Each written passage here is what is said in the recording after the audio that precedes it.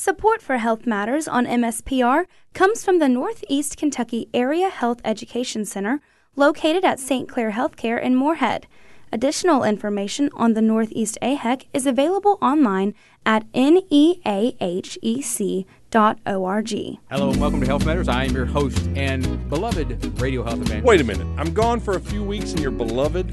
I'm trying out different things. Rootin' Tootin' just didn't quite catch the spirit of radio health evangelism, so I'm What happened to Legendary? Are we going to have to bring that back? Well, it brought a lot of viewer complaints, and so I thought maybe we don't have viewers, Tony.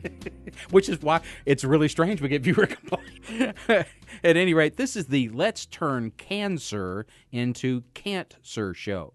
Now, is that not brilliant? And by the way, I did not copy this from Shakespeare or Daniel Webster or any. This is original work right here. This is an example of my brain at work. Well, I believe it because it's not. You didn't spell it. Can't, sir. Yeah, but you didn't spell it with. See, I think you should say can't, sir, with an R. Yeah, see, but that's your mind at work, and that's why it's my show. It's just why it's my show. For now. Ooh, in the works. Thanks to our listeners at True Talk Internet Radio and a special radio wave to those friendly folks at the MSU Ronald G. Eaglin Space Science Center. Our co-medical host, Shelley Irving, off today with viral illness. I would pick on her, but I kind of missed a couple shows myself. Yeah, Rick has been out too. Sorry about that. So here, back from an absence, from the University of Kentucky Executive Director of Networking and Infrastructure, to explain to you how to access our web presence as usual, Rick Phillips. Hey, Rick. Hey, Tony. I hope that over the last few weeks you've known you can get the audio of the show from WMKY.org. That's right. That is the Moorhead State Public Radio website. Find Health Matters. Look at the list of shows. Read the little summary. Click on the link. You can listen to the show over and over and over. You can save that download. You can make an MP3 or put that in MP3 on whatever device it is you want to listen to. Put it in your car.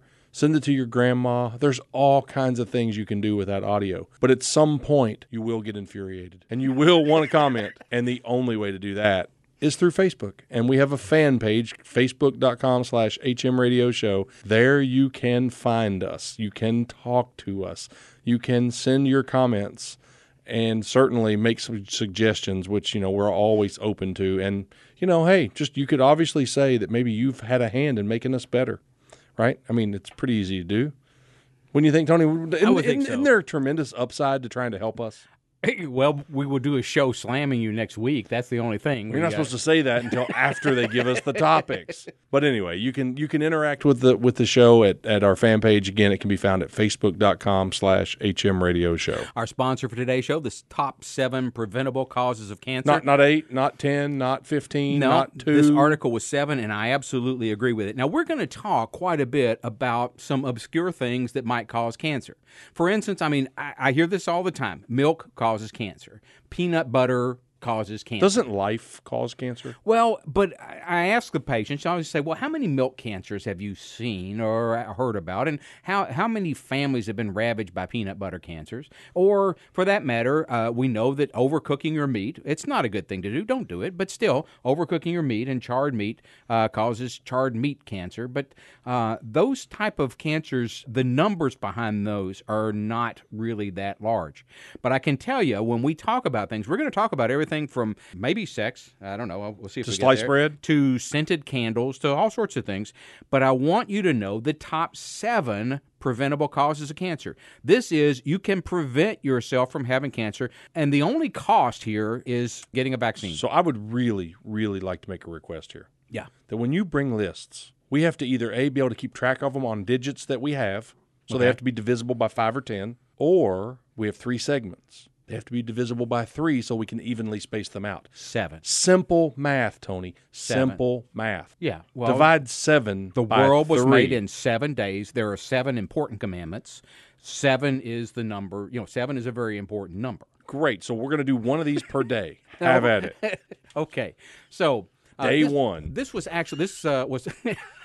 This was from 2017, so it's been there for a while, but this was important, I think, when you're talking about cancer, to try to keep your priorities. It's the second leading cause of death in the United States. Cancer is. In 2017, about 1.7 million Americans diagnosed. 600,000 Americans died of cancer. Now, it did drop between 2017 and 2018, mainly due to a drop in lung cancer. Very exciting. Still working out the details on that. For decades, what I learned in medical school was a third of all cancers are caused by smoking. There are 17 different types of cancer that we have linked to smoking. Some of them very much a direct cause. Some of them we're not so sure about, but smokers have higher rates of those cancers. But the question they had here, they said, well, look, right now, our smoking rate overall, the United States smoking rate is down to 15%. Kentucky's running in the low 20s, but again, Kentucky college graduates are smoking less than 15%. Now, first of all, realize this is why I'm so terrified, why I'm so down on smoking, why I'm terrified of people who put things in their mouth and set fire to them. 15% of people smoke. That means that 85% of our population is almost immune to lung cancer, and yet lung cancer is still the most deadly cancer. It kills more people than any other cancer. But Tony, now answer me this. And I'm not trying to trivialize this in any way, shape, or form. I realize the numbers are still staggering. They're still bad. But aren't they relative to some extent? As we get more and more cancers, I want to say maybe not preventable, but maybe earlier diagnosis. Or I'm just saying the overall number, we've brought everything down a little bit. Yes, we're making some progress, some real solid progress. But this one's still a bad one. This one's still a bad one, and it absolutely devastates smokers. Again, if you're talking about 15% of the population even has a chance of getting this cancer, and yet it is still far and away the most, it kills more people than any other cancer, you realize then that if you were in that 15%, this is a very deadly thing. We've talked about screening for lung cancer with a CAT scan. If you're 55 to 77, Medicare will pay for it, and you've smoked more than 30 years, one pack a day for 30 years, and also you quit less than 15. We've talked about screening for lung cancer, but how about preventing it? And that is, of course, with smoking cessation. But in 2017, a group of researchers, they said, well, we're down to 15% on our smoking rates. 3/4 of people are overweight and obese, and we know that's linked to cancer. So how do these things hold up? What causes cancer in the United States? What are the preventable causes of cancer in the U.S.? Now, first of all, overall, they found that 42% of cancers are preventable. And I've talked to several people about this because I'm kind of putting this show together. And I found there is this overwhelming sentiment that cancer is determined by your genes. You are born with either you're born to have cancer or born not to have cancer. And these people are saying 42% of cancers are preventable. So your genes set you in motion, but what you do with your life determines a lot about what happens with cancer. So let's start with our 7 then. We'll run them this time. We'll run them each time, despite Rick's protestations that we're not divisible by 3. We're going to do them all every single time. First of all, number 1, preventable cause of cancer, cigarette smoking, 19% of all cancer cases, 28.8% of all cancer deaths due to cigarette smoking. If smoking were suddenly eliminated, we would see a gradual, granted, because cancer doesn't just suddenly evaporate, but we would see a massive decline in our rate of cancer. The second most common, obesity and being overweight. So smoking, 19% of cancer cases, obesity and overweight, 7.8%. A pretty big drop-off, but still significant number of cancers. So now we're at 25 total. Yeah, 6% of cancer deaths. Next up, alcohol intake. And remember what we have told you from Health Matters, there is no safe level of alcohol intake as far as cancer goes. If you drink, you have higher rates of cancer. Now, alcohol is, for some people, a very, very important part of their life. It has some health benefits, but cancer reduction is not one of them. Ultraviolet radiation, 4.7% of cases, 1.5% of deaths, and this is mainly skin cancers. Lack of exercise, 2.9% of cases and 2.2% of deaths. Now, low fruit and vegetable intake, they're calling 1.9% of cases, 2.7% of deaths. Now, we've talked back and forth about diet. That is controversial. There are different opinions on diet, but let's take it at face value. If you eat more fruits and vegetables, or if you are like people who eat more fruits and vegetables, 1.9% of cancer cases, and mainly cancers of the digestive system, especially colon cancer. And then finally, number 7 is HPV infection, human papilloma virus infection, 1.8% of cases, 1.1% of deaths. Cervical cancer, penile cancer, and oral cancer in people who have oral sex. The rest of these, you just don't do that thing, or do that thing. Avoid ultraviolet radiation, exercise, eat your fruits and vegetables. This one, if you avoid sexual activity with large numbers of partners, and or if you get that HPV vaccination, you can lower your risk of cancer. So if you stop smoking, maintain normal weight, don't drink alcohol, avoid excessive sunshine, exercise and eat your fruits and vegetables, and if you get an HPV shot or if you limit your sexual partners, we're talking 42% of all cancers can be avoided by doing those things. Is that the life you live? Have you gotten your 42% reduction? Well, I think you can always talk about fruits and vegetables, exercise, and I am overweight at best. Yeah, I know. On a good day. I was trying to deflect there. I really wanted that one to go back to you. Yeah, well, I'll be honest about it. But that is our sponsor, the top 7 preventable causes of cancer. We'll hit them again next fractional portion. First article, February 20th, and we know this is moving forward politically. We want to talk a little bit about the details of this, and you can see whether or not it passes through the Senate. But on February 20th, the House, the Kentucky legislature, the House of Representatives, 65 to 30 vote, a 2-to-1 vote basically, approved medical marijuana. Did we really think it wasn't going to get approved?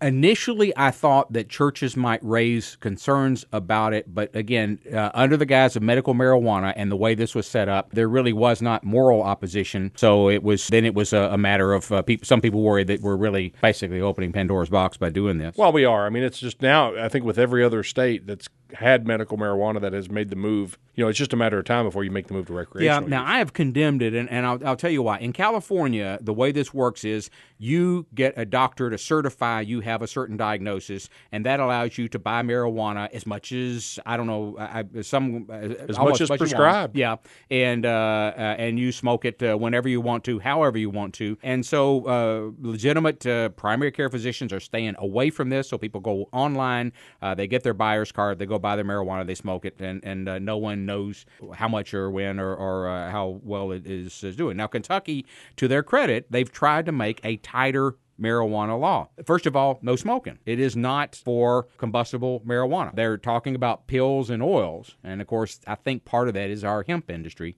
is very interested in getting in on this, and that's why the oil is important. But they're going to use forms such as pills and oils. There is a regulatory board that's going to determine what conditions would qualify, but the politicians have already determined that those conditions must include chronic pain, epilepsy, multiple sclerosis, and nausea. Those are 4 conditions that the board must certify can be treated by marijuana, according to our legislature. So already you see this is a political process. It's not a medical or scientific process. There is research on epilepsy. And a specific type of epilepsy, not just epilepsy in general. The other conditions, much more speculative. We're going to speculate away for a break for a moment. We'll come back and talk more about marijuana. You're listening to Health Matters on Morehead State Public Radio. Support for MSPR comes from the Northeast Kentucky Area Health Education Center, located at St. Clair Healthcare in Morehead. The Northeast AHEC connects students to careers, professionals to communities, and communities to better health. The Northeast AHEC strives to improve the supply and distribution of healthcare professionals through community and academic educational partnerships. More information is available online at neahec.org.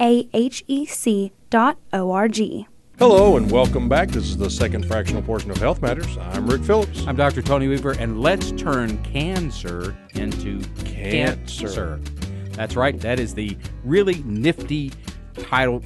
I won't say brilliant. I don't think it's for me to say that it's a brilliant title. I think that has to come from our audience. Please just go ahead and send that into our Facebook page if you think that's a brilliant title. But I made that up myself. Clearly. Just shows range, shows depth, shows... Honestly, that's stupid. What's the show number? This is I think we're up to way in the 800s now. So, yeah, you're like 870 shows in. Yep. I have to admit, I'll give you credit. That wasn't bad, considering you've had to do that 870 times. This is my 870th best title, I think would be. I've used up all the good stuff, and that's where it is. Our sponsor for the second time, let's the top 7 preventable causes of cancer, and let's go through this again. Cancer, diagnosed in 1.7 million Americans, kill about 600,000, although the death rates are dropping slightly. 42% of cancer cases, 45% of cancer deaths are potentially preventable if we change some of the things we do. And we don't have to spend a lot of extra money doing this. We do not have to go to the doctor's office. We're not talking about screening. You can screen for colon cancer, probably prostate cancer, breast cancer, lung cancer. You can do screening tests for that. But we're just talking about actually preventing the cancer in the first place.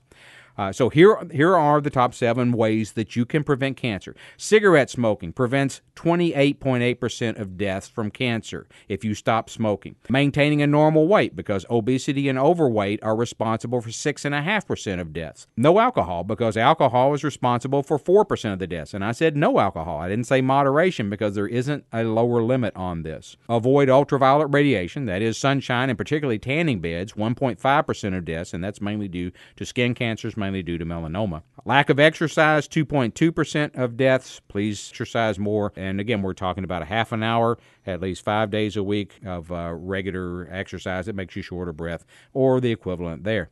6, low fruit and vegetable intake, 2.7% of deaths, a little bit more than the exercise or ultraviolet radiation. And then finally, HPV infection, human papillomavirus infection, 1.8% of cases, 1.1% of deaths. Oral cancer deaths, cervical cancer deaths, penile cancer deaths come from human papillomavirus. You can be vaccinated for it, or if you limit your sexual partners, you will be less likely to get it. So back to the marijuana. The House, again, on February 20th, voted 65-30 to legalize medical marijuana. Not smoking marijuana, but rather pills or oils. This is according to Republican Representative Jason Nemes. I'm sure I'm mispronouncing his name. The lead sponsor of the bill. This would be the tightest medical marijuana program in the country. And I did, California, you get a buyer's card, and then you go and buy marijuana when you want to. And I assume that there may be a certain limit to the quantity, but you buy pretty much as much as you want to. You smoke it, you do whatever you want to with it, but you have the ability to buy it. And that did not sound to me like that's not anything medical. It's just, you get to go do that.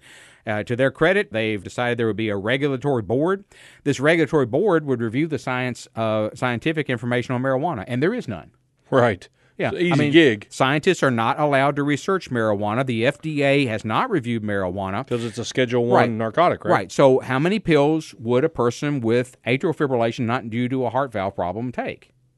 I don't know. How many pills or oil? How much oil would a person over age 85 take if they were taking antidepressants? Not a clue. How much can you afford? Yeah. That's the California model, right? Yeah. I mean, so you get a buyer's card and you buy it until you don't have it. Saying that, I mean, from my standpoint, I don't want anything to do with it, to be honest. And I understand there are people out there.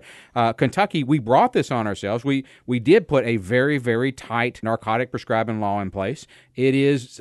No one's going to feel sorry for me, but it is difficult to treat pain in the state of Kentucky because there are so many limits on the use of opioids. I am not advocating for more opioids, but I'm saying that, doing this without any science behind it, I don't know what that regulatory board's going to look at, and I don't know how in the world I'm going to dose this. I have not a clue. I don't understand, Tony. I really don't. As much medical marijuana and now recreational marijuana that's been legalized nationwide, I don't understand why we don't try to get that out of that Schedule 1 narcotic class so that we can actually start doing some research on it. I mean, it's critical that we start researching because the utilization is going to go through the roof. Yeah, and we can do observational studies, but we cannot try different doses and measure it. We cannot, as researchers, and I'm not saying I'm a researcher, but as clinicians and researchers, we cannot try out different doses and publish that because we cannot have anything to do with research on marijuana. It's not allowed. In a strict sense of the word, I mean, to some extent, doctors are scientists. I mean,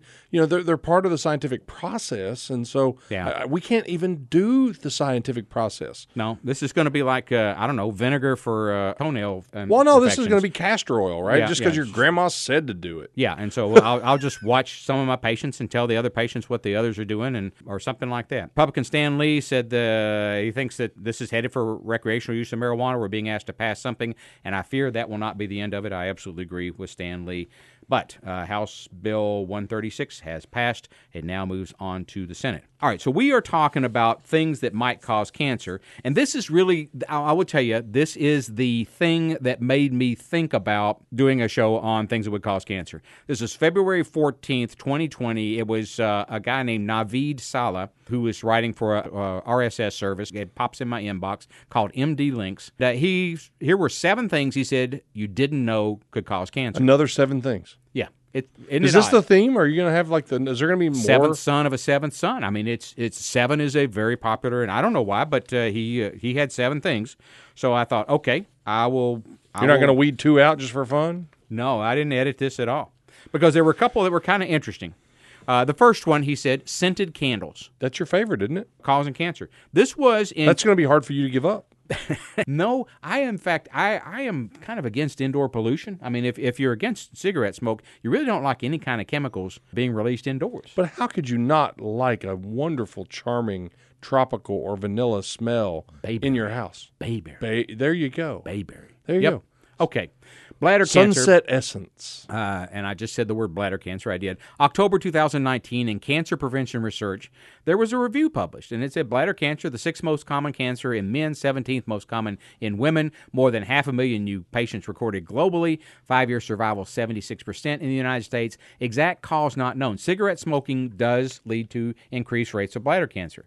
But the other thing we know from industry is when you release these volatile hydrocarbons into the air, you can increase. That causes an increase in bladder cancer rates, and so in fact, industry has banned these chemicals. But we call them scented candles. Yeah, we call them scented candles. They can release a large number of volatile organic compounds, says the review. Formaldehyde being one of them, benzenopyrene, and aromatic hydrocarbons, others, essential oils and fragrances, of course. And so you do strike me as an essential oils kind of guy. I'll take optional oils. Essential. I think you're essential because I don't believe there are essential oils. But you just get that essential oils look about you. You couldn't figure out how to derail this because I'm here. I'm talking. Wait a minute. Didn't I or did I not just derail this? Here's the thought. First of all, these are the manufacturers of scented candles do not have to disclose their ingredients. You can smell them, Tony. Oh, you don't know what you're smelling though. I mean, yeah, it smells a little bit like a tropical pine tree. rainforest. But more than 90% of these substances are not declared because of insufficient industry supervision. The other thing that I found really interesting about scented candles is when the things that they did declare, it was assumed that the scented candles were burned in a 30-meter square room. You might say a 5 by 5 meters. You might say of 3 feet per meter. Again, just doing that. Sure. It's a 15 by 15 foot room. And we all know where you burn scented candles. Right in the middle. In the bathroom. Well, that's a smaller room. It is. If you show me a 15-foot by 15-foot, and it's actually more than that, bathroom, then you obviously are wealthier than I am. What do you got, about a 5-foot by 10-foot?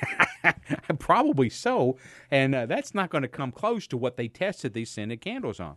So, but what if you get a smaller candle? Now, keep in mind... Come on, Tony, that was good. Come on. You let that one just zing off, man. That was not bad. Yeah, I will thank you. Yeah. Or if you blow on it, I don't know. But they do release some toxins. Hey, what about unscented candles?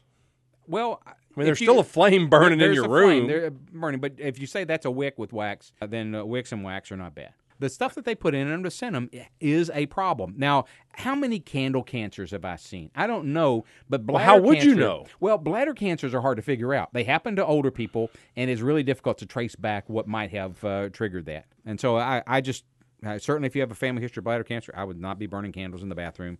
I know that sounds so. Like There's an odd like thing. 6 more left on this list? Yeah, there are. We got time. Yeah. All right. Well, we talked about HPV. The other, I tell you what, I'll combine these two things. Okay. There's two. There's two that are similar. Yeah. They're a little awkward. You don't want to talk about them at the same time. You got it. You're gonna spend as little time as possible on this one, huh? This one was released actually on Valentine's Day. Among men, having 10 or more lifetime sexual partners increased the risk of cancer diagnosis by 69% compared with having one or no sexual partners. In women, having 10 or more lifetime sexual partners increased the overall cancer risk by 91%. Wow. Now, first of all, we talked about HPV. I mean, 69. I mean, that's not 70% and 90%. They're both really high numbers, but 90%. That's crazy high. Yeah, it did. Now they pointed out, if you have more than 10 sexual partners, that would be from a medical standpoint risky behavior. Right. And so, what other risky behaviors are you engaging in if you have had that many sexual partners? You look at this, and first of all, HPV is one way that having sexual partners more sexual partners could cause a problem, but also it may be a riskier lifestyle in general. So I will move on because obviously that's not kind of check. Yeah, all right. I'll even let you go. Frequent flying. 2014 study looking at U.S. flight attendants, female flight attendants, 34% more reproductive cancers. Flight attendants were shown to have a higher prevalence of every cancer assessed, but especially breast melanoma and non-melanoma skin cancers. Breast, melanoma, and why is it? Is it just being around the fuels? Radiation. It's radiation.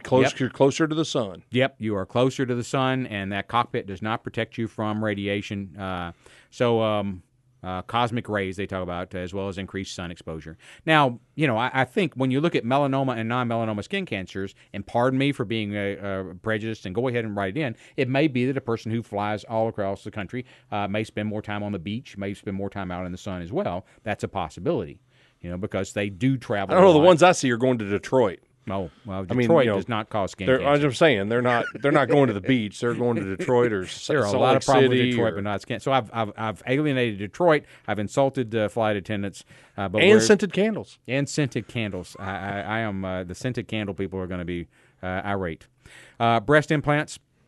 Now is this number 5 or 4? I mean, I'm having a hard time keeping track of the way you're glazing over these things. Sex, frequent flying, breast implants. This is number 4. Okay. And the breast implants, specifically something called anaplastic large cell lymphoma, a rare cancer. I've not seen one, but it does occur. And originally there were 5 cases of this rare cancer, all in people with breast implants. It's now breast implants. It's now up to 173 cases. So it does happen, but it's a very rare cancer. But it increases it. Relative risk for breast cancer, anaplastic large cell lymphoma in women with breast implants, 400 times as likely. Now, you take something that happens 1 in a billion and you run it up 400 times, it's still 400 in a billion. Right. It's still a pretty rare thing. Right. All right. Unlike the other one that was 91%. Right. I mean, Next up, piping hot beverages. What? Yes. Coffee? Hot tea is the one that they talk about, but coffee, yeah. All right. In a prospective study, more than 50,000 tea drinkers followed for 10 years, 317 cases of cancer of the esophagus occurred. Those who drank over 700 milliliters, again, you think about a 2-liter bottle. This would be about a third of a 2-liter bottle. At 140 degrees Fahrenheit, had a 90% increased risk of developing esophageal cancer. Not a common cancer, but an increased risk. Sure. So 140 degrees, over 700 milliliters a day. 140 degrees doesn't sound that hot. Really? See, I'm not a hot beverage guy. Boiling is 210. Right. Right. I mean, something slightly less than that. As soon as you take it off, as soon as you take the pot off the stove, you're probably 190. So 140 sounds like, 140 is a little bit hotter than bath water, right? Oh, I hope so. I don't think I could take a 140-degree bath. I mean, I know when you put it up to 180 in your dishwasher, that's the cycle that you can use to disinfect the. I like how you can just pull out those numbers. That's very impressive. It's authoritative. Because I was going 140, and I was going, I don't know what that means. But now we've got it somewhere between dishwashers and bath water, which I can. All right. Body temperature is 98, so it's obviously 40 degrees, 50 degrees higher than your body. Yeah. So it's All right. So your refrigerator's at 45, so it's come on. So if you add your refrigerator to the bath water, exactly, you put your refrigerator in the bathtub, you're running about one. Okay, no, yeah. You do the math, ladies and gentlemen. Do the math. You take your dishwasher and put it in your bathtub. And that's about right. And put the refrigerator there just to drop it down by 40. You got it. Okay, alcohol consumption. We talked about that before. We did. Yeah, alcohol consumption. Alcohol consumption is bad. Yeah, and liver cancer is one of them, but some other GI cancers as well. And then, just to make things confusing, I mentioned that ultraviolet radiation, 1.5% of preventable deaths come from ultraviolet radiation. Well, lack of sunlight appears also to be associated with higher rates of cancer. So that sounds wishy-washy to me. Doesn't I got to go in the sun, but I don't got to go in the sun. Pretty much. And you've made a living off this. All things in moderation. All things in moderation. I feel that way about exercise. Well, exercise wasn't one of the things you do in moderation. You need to do more exercise. Low levels. Well, that's not fair. I think you said all things in moderation. Low levels, most things in moderation. Lacks of exercise, 2.2% of cancer. See, now you are wishy-washy because you said all things in moderation. Am I wishy-washy at 140 degrees? That's the question. Well, you're washy. Next up, a couple of pieces of good news. Coffee drinking and cancer risk. This was... Wait a minute. You just said coffee was... No, beverages. Beverages. So I'm supposed to drink iced coffee now. You're supposed to drink black coffee. February 5th, 20... And this is why I mentioned, peanut butter, milk, all these things. It's good to talk about these things, but it is not... the water is somewhat muddy, or perhaps the water is lukewarm about these things. So keep in mind our 7. That's the health message from this. But people ask, and we'll talk about it. Coffee... Now, when I was growing up, I abhorred coffee. I would do the dishes at the house, and the coffee pot was just black. It was just nasty with that residue of burned coffee. I was supposed to scrub that off. I hated it. Yeah, well, I don't know. I learned to drink it in the Army. I'm not sure exactly why or when, but it was one of those drinks that came about when I was in the Army. They, honestly, they promoted coffee in the morning, a lot of caffeine, probably to keep you moving. Honestly, I hate to say it, but in the 80s, they promoted smoking. People that smoked got more break privilege than people who didn't, and so... Right outside the door of the chemistry and physics lecture halls was a soft drink machine at Vanderbilt when I was going there. And the nearest coffee was substantially farther away. Yeah. So in between classes, soft drinks. And that, unfortunately, but the Army, the coffee was readily available to us, and so it was easier. But yeah, I guess it's whatever's available. But I am not a fan of coffee. But it turns out coffee has the flavonols. Coffee has the things that lower your rate of cancer. So they looked at studies. This was a review of all these studies related to coffee, and they found there was a negative association. That is, coffee was protective for risk of liver and cancer of the endometrium, which is of the uterus. Those were the 2 that it definitely was protective. So coffee good, scented candles bad. Yeah. I got it. We're going to take a break and let Rick work through the rest of the risk factors. You're listening to Health Matters on Morehead State Public Radio. Support for MSPR comes from the Northeast Kentucky Area Health Education Center, located at St. Clair Healthcare in Morehead. The Northeast AHEC connects students to careers, professionals to communities, and communities to better health. The Northeast AHEC strives to improve the supply and distribution of healthcare professionals through community and academic educational partnerships. More information is available online at neahec.org. Hello and welcome back. This is the third and final fractional portion of Health Matters. I'm Rick Phillips. I'm Dr. Tony Weaver, and this is the Let's Turn Cancer into Cancer. I think we shouldn't have to do that last segment ever again in our whole lives. Let's turn candles into cancer. Apparently we're supposed to turn candles off. That's true. This is the final fractional portion. Our sponsor for the final time, the top 7. These are the ones we want you to take home. These are the changes you need to make in your life in order to prevent cancer. And let's run through them again. Cigarette smoking, 19% of cases, 28.8% of cancer deaths attributable to cigarette smoking. Don't smoke, and don't let your family smoke.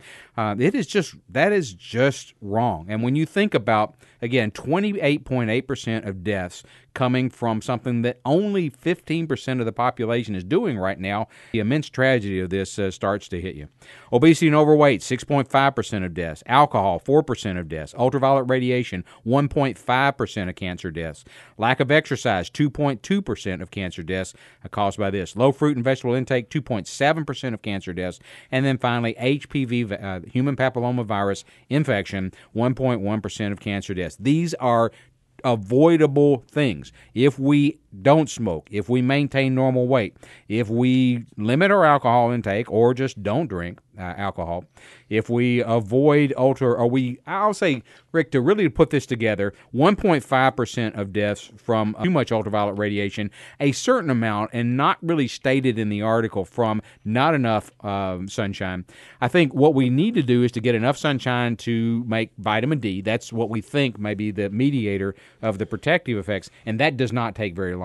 You do not have to spend the afternoon in an equatorial beach to get vitamin D. As a matter of fact, you either, in the wintertime, north of Atlanta, you can't get it from the sun, so you supplement your vitamin D with vitamin D-rich foods or with supplements. Why is that now? Well, because in the wintertime, North of Atlanta, you just can't do it. Now, Really? You're saying here in Kentucky there is not enough? yeah, between October and March. You think about it, there's not enough to tan, so you're not getting very much ultraviolet radiation. Whereas if you go out in the middle of summer, half an hour and you're red, or a lot of people are. What we're talking about is avoid tanning beds. We don't know how much radiation they have now with their newer and stronger bulbs. Bad news there. If you're going to go out in the sun, you do it early morning, late evening, or you do it for a very brief period of time, and then in the wintertime you may need to supplement vitamin D. But it looks like too much sun is probably a little worse than not enough sun, but both carry a risk. So we talked about coffee, and coffee seems to be beneficial. And here, that's good because I drink like 4 cups a day. Yeah, you are a big coffee guy. I'm a coffee big guy. Either one's fine with me. You can. This is your call.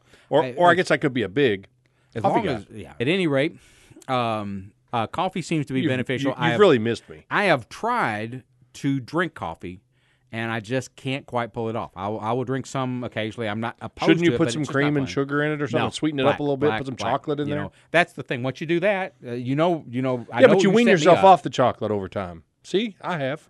Non-chocolate Rick. Thank you very much. Great idea there, buddy. Okay, this one, the next one, a review of nut consumption and risk of cancer. They found 33 studies, more than 50,000 cancer cases, and a high consumption of nuts associated with around a 10% drop in cancer rates, especially among cancers of the digestive system. And that'd be colon cancer, stomach cancer, and esophageal cancer. Among the different nut classes, they mentioned there was a significant association only for intake of tree nuts. What that means is peanuts, unfortunately, not protective. You're going to have to go to the more expensive nuts. The walnuts, the cashews, I don't know about pecans. I don't know. Walnuts they have to grow on trees. Yeah, they have to grow on trees, and walnuts especially are good. The oils in the walnut and the meat of the walnut are excellent for health. So macadamia nuts are they? They're not tree based, are they? Yeah, they are. They are. No, I always put them in the cookie. And that's good of you, Rick.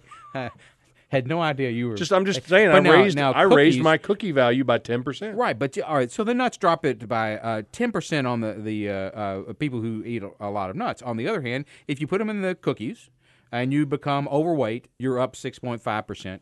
But by net being 4, obese and net 4%. Hey, I'm good. We are winning the battle here just by putting nuts in the cookies. I didn't realize that. Well, and you think about raisins.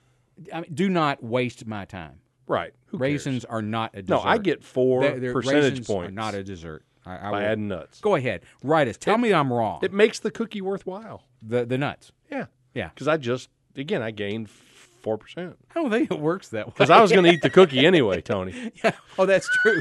And so if you're going to do it, have a cup of coffee and put some macadamia nuts in that cookie, and by golly. There you go. Yeah. You would just cookies and coffee. Float out a wave of health coming out of your kitchen. Whatever you do, no scented candles. Next up, this was from the Occupational and Environmental Medicine Journal. It was published in 2013. This is an old study. We've been watching it for a long time, but just a reminder. Guess how many years, honey? That's 7 years. That is 7 years. That's our theme, right? 7? Don't tell me. We may rerun this show, and we don't want people to know. But this was in 2013. The title, Increased Risk of Breast Cancer Associated with Long-Term Shift Work in Canada. Shift work is really tough on a person. I've done some myself, have worked with a lot of nurses who did shift work, and it takes a toll. I think young people might be able to do it. There are some people that are just kind of uniquely able to do it for a long period of time, but not many. Didn't the body evolve, or it was made basically to really when the sun is down, that's really time for rest? Well, I mean, that's kind of what it is. And so your third shift, some of your late second shift people, they tend to they get weird sleep patterns. Yeah. And they're sleeping when the sun's out. Yeah, and to be honest, I think that's probably the healthiest thing to do is to try to flip your rhythms rather than just trying to power through it. I know a lot of people, they say, well, I get by on 3 hours sleep or something like that. I think that is less healthy than trying to just completely flip. What's recommended is you wear sunglasses pretty much as soon as you go off your shift, protect your eyes from the sun, go home, black out curtains, unplug the phone, no noises, get your regular sleep, and just reset. And as much as you can, try to keep to that schedule even on the weekends because the changing is certainly hard on you. But this was shift work. It was a case control study, meaning they had 1,100 people with breast cancer, 1,100 people who did not have breast cancer, and they looked at what those people did. They had self-reported lifetime occupational histories for night shift work. 1/3 of the cases and controls had some night shift work association. There was no relationship if you worked the night shift for 0 to 14 or 15 to 29 years, but if you worked a night shift for more than 30 years, your risk of breast cancer doubled. And that's, again, this is a common cancer, and so a doubling of this is some pretty big numbers. So, I mean, really what you just said was a third shift nurse, which, if they've been a third shift nurse for 30 years, that could be problematic, right? Yeah. Now, there's always, it's hard to tease out these associations. This is true, and I think that shift work is unhealthy. I could argue, and once again, I'll just go ahead and make people mad and say this. If you have been stuck on third shift for 30 years, there may be something else different about you. Because a lot of people are trying to move off that night shift, and for some reason, you're very happy there. There's typically a career progression that occurs, and it is safe to say that the third shift does tend to stay, depending on where it is. For the most part, it stays at the the entry level or the slightly there above. Now, some people do the third shift because in the case of a hospital, there's like shift differentials and additional pay, and so you can actually make more money working the graveyard shift, but. Doesn't mean that money doesn't come without a toll. Yeah, for example, I have a patient that she works the shift because she and her husband don't get along. They save their marriage. He comes in, she goes out. She comes in, he goes out. And so there's another whole show on that one, Tony. Yeah, it is. A lot of people will work shift work because they can be with their kids or take care of their aging relatives or something like that. And everybody has the reasons. Yeah.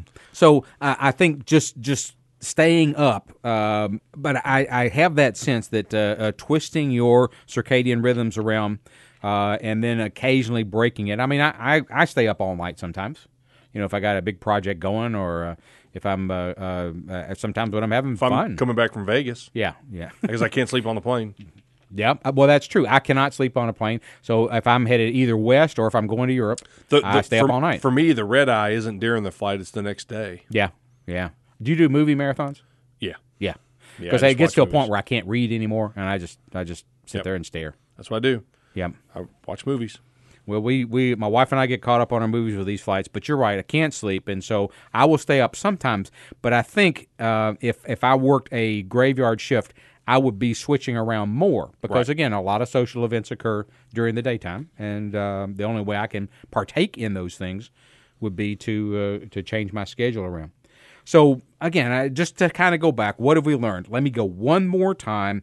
The top 7, the things that you can do that will have the greatest effect on your risk of getting cancer. Stop smoking. Maintain a normal weight. Do not become obese or overweight. Don't drink alcohol.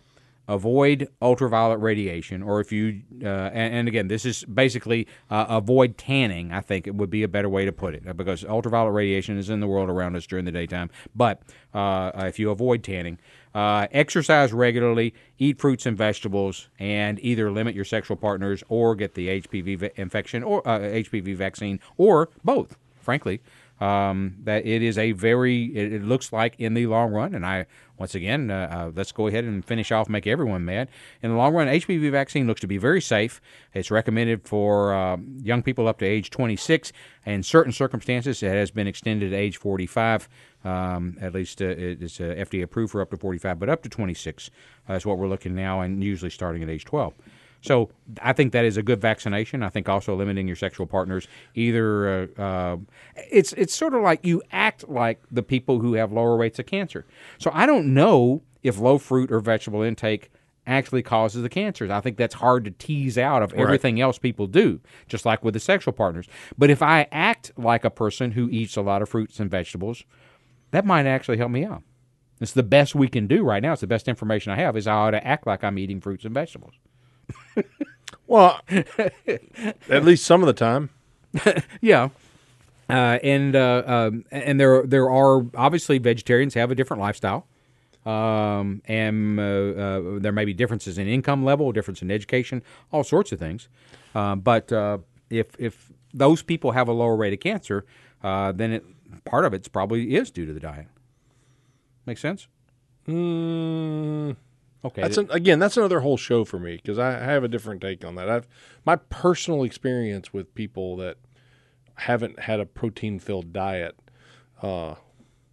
they haven't always fared to be the most healthy people I've met in my life. Now, keep in mind, Rick is an ex-football lineman.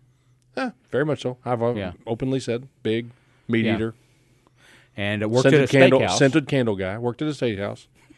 But I'm telling you, I've hung around lots of people. And I'm not saying they don't exist. I'm saying that when somebody, tells me, hey, I'm a vegetarian, I'm a vegan, I'm a, pescatarian, whatever. You look and I start looking across the board at those people compared to the other people I've met in my life, and they don't seem any healthier. They have low rates of cancer. Now that's good. I guess that's that's something we should consider. But yeah, and obviously the big question is, well, do you have to? I mean, in order to maintain calories, obviously one of the things you do, and it may be this is it. If you eat a lot of fruits and vegetables, you're probably not going to be as overweight. Absolutely. And so it may be that this is just a substitute, a marker for people who maintain a normal weight. You're right. I mean, these studies make it very hard to. You're making a lot of inferences, right? I mean, yeah.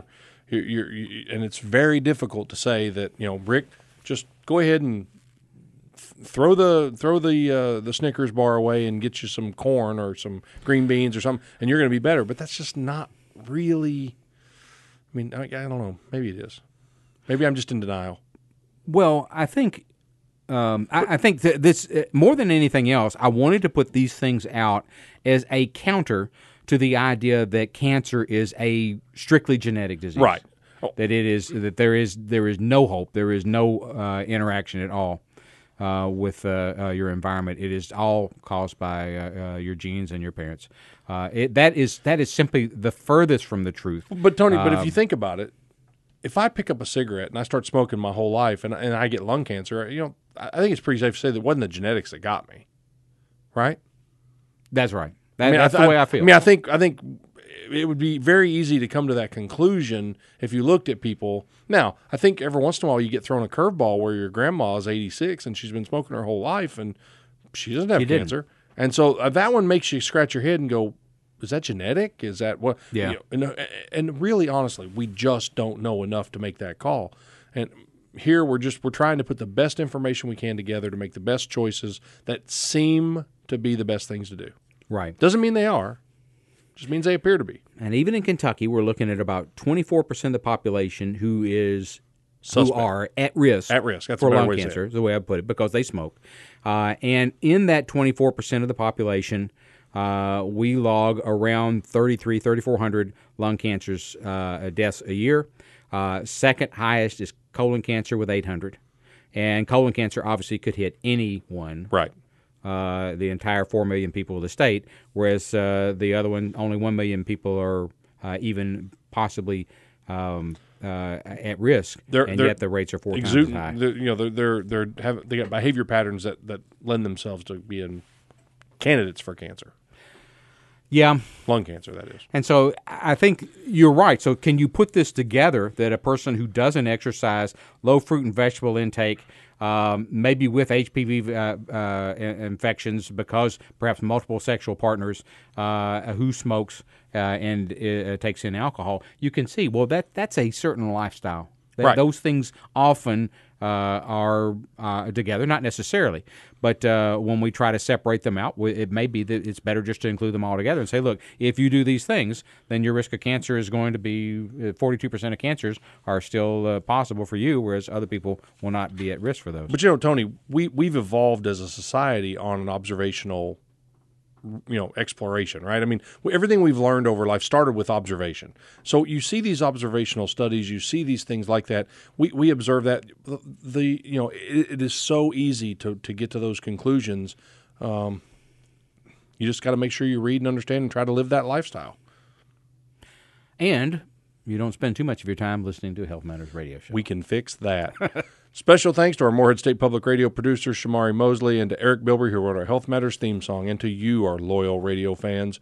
Remember to show your support for Health Matters by visiting our digital empire. To listen to the show, go to WMKY.org or visit us on Facebook. Just do a search for HM Radio Show. For our radio crew and the supportive folks at the Northeast AHEC, thanks for listening to our show, and remember these facts about cancer care. Americans spend nearly $150 billion, that's billion with a B, per year for cancer care. 4 times more than treatment for other common health conditions.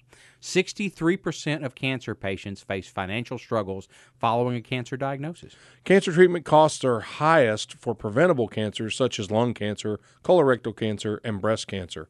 The lifetime cost of lung cancer treatment is around $282,000. 20% of cancer patients estimate they spent more than $20,000 each year in out-of-pocket costs for health care. Almost half of cancer patients report that travel expenses related to treatment is an additional financial burden. Cancer death rates are 20% higher among residents of the poorest U.S. counties. 8 of the 10 states in southern, central, and western regions with the highest poverty rates fall in the top 10% for cancer death rate, according to the CDC. But whatever you do, don't take this stuff lying down. Get out this week, make a healthy change in your life, and tune in next week for more exciting news from the world of medical research on Morehead State Public Radio.